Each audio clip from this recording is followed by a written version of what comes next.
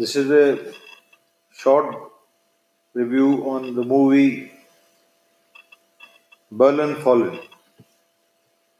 I was very keen to watch this movie, and watching it was a big disappointment.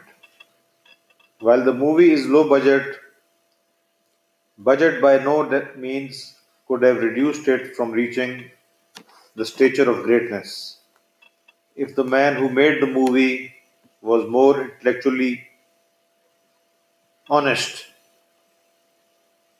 the entire historic context of this movie is flawed and fallacious. The movie conveys a German military in Afghanistan that committed serious war crimes, whereas my personal observations, having constructed five clinics in Kunduz in 2004 and 5, and having been involved in CASA 1000 survey passing through Kunduz province, where German military was deployed, leads me to the irrevocable and unflinching conclusion that the German military was the most humane military outfit in entire NATO or non NATO forces deployed in Afghanistan. Now, this was entirely avoidable had the author and the maker of this disastrous movie titled Berlin Fallen had carefully studied the history of German military record in Afghanistan.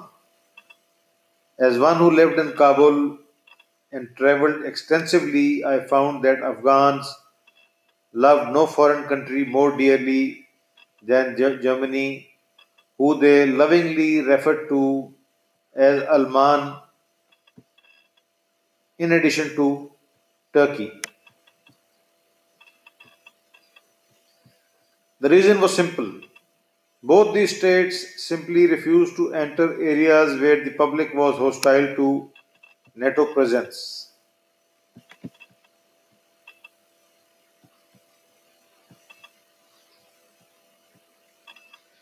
While it is another issue that the German government's reasons for not doing so were based on pure and simple lack of moral courage or strategic resolution in not annoying the large Muslim population of Germany, the result was positive, at least in terms of human rights. In this sense, one can squarely call Germany a traitor to the cause of NATO and a darling of Afghans in terms of humanity, while its military was based in Afghanistan. Some naive reviewers have called the movie Berlin Falling and his maker with descriptions like, quote, he has balls, unquote. This compliment is also ham handed. Had the movie maker had anything known as balls, he would have been more forthright in singling out state actors as worst perpetrators of black operations for which so called Islamists could be blamed. If Ken Dukin had courage, in brackets, balls, he would have questioned Western misuse of Islamists starting from Soviet Afghan War, Libya, Iraq, Syria, etc., rather than unfairly thrashing German armed forces who had one of the best human rights records in Afghanistan. Instead, Ken misleads his naive and ill read German and international audience to totally false conclusions. First, he is an intellectual traitor to his country, Germany, in totally falsely portraying German military as one who violated human rights. Secondly, he is playing cheaply to appease Muslim immigrants in Germany and Europe, and perhaps with a cheap and most vulgar motivation to improve his movie rating. Thirdly, he is a traitor to the cause of history, the greatest cause, much above Germany or any other cause, by falsifying an entire historic situation. In the last case, Ken has inflicted more conceptual damage to civilization than a billion Osama bin Ladens could ever do. Ken could have touched themes like German state's lack of moral courage when it comes to dealing with books like Alexander Bahar's Torture in the 21st Century, on the way into a new Middle Ages, unquote. A comprehensive description and analysis of the US government established system of kidnapping, torture, secret camps, and military tribunals to the exclusion of the public. The book arrived on the leaderboard of Sudekse Zitong but was ignored by the mainstream media, overwhelming with silence.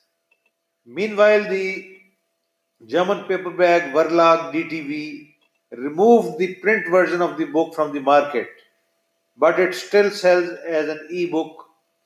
Remaining copies of the printed version of this book to today has lost none of its relevance. Ken could have addressed themes like German state's political opportunism when it comes to appeasing Muslim immigrants. Here too, the German state's motive is pure selfish, that is to bridge the manpower gap arising in German market because of Germany's low birth rate. To do this, Germany exercised extreme timidity in Afghanistan and refused to deploy its army in real war zones. This was a clear case of doing the right thing for the wrong reasons. Not for human rights, but not to annoy the Muslim immigrants and partly to cheaply please the voters in general and win the next German elections. Cheap considerations of any politician, Germany or any country. Can portrays Muslim immigrants as innocent bystanders, whereas he totally ignores the fact that these immigrants can cause serious political imbalance in the next 100 years, destroying Europe's basic values acquired from Renaissance till to date. Since many years have been since many years having been born and bred in Pakistan, I have closely seen people from lowest ladders of society in Pakistan migrating to Europe and America, minting money and never culturally accepting the basic values of their adopted countries. Despite staying in Europe and Americas for half a century or more, these future time bombs despise Western civilization, harbor worst kind of obscurantist and medieval moralities and political beliefs. The only reason why they appear peaceful is because they would be crushed if they show their true colors. Yet our much acclaimed but essentially naive par excellence great movie maker of Berlin Falling portrays these future times bombs as innocent and harmless.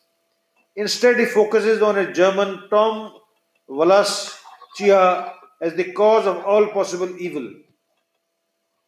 From distant Afghanistan and Pakistan, I can only wish that Europe had some like what was portrayed in the character of Tom.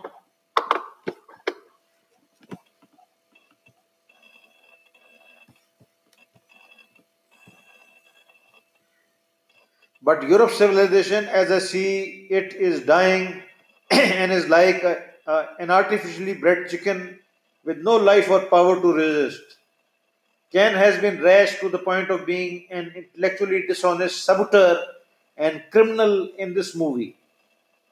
History will one day remember this movie as one of the worst acts of intellectual anarchism and nihilism committed in modern history. That's all.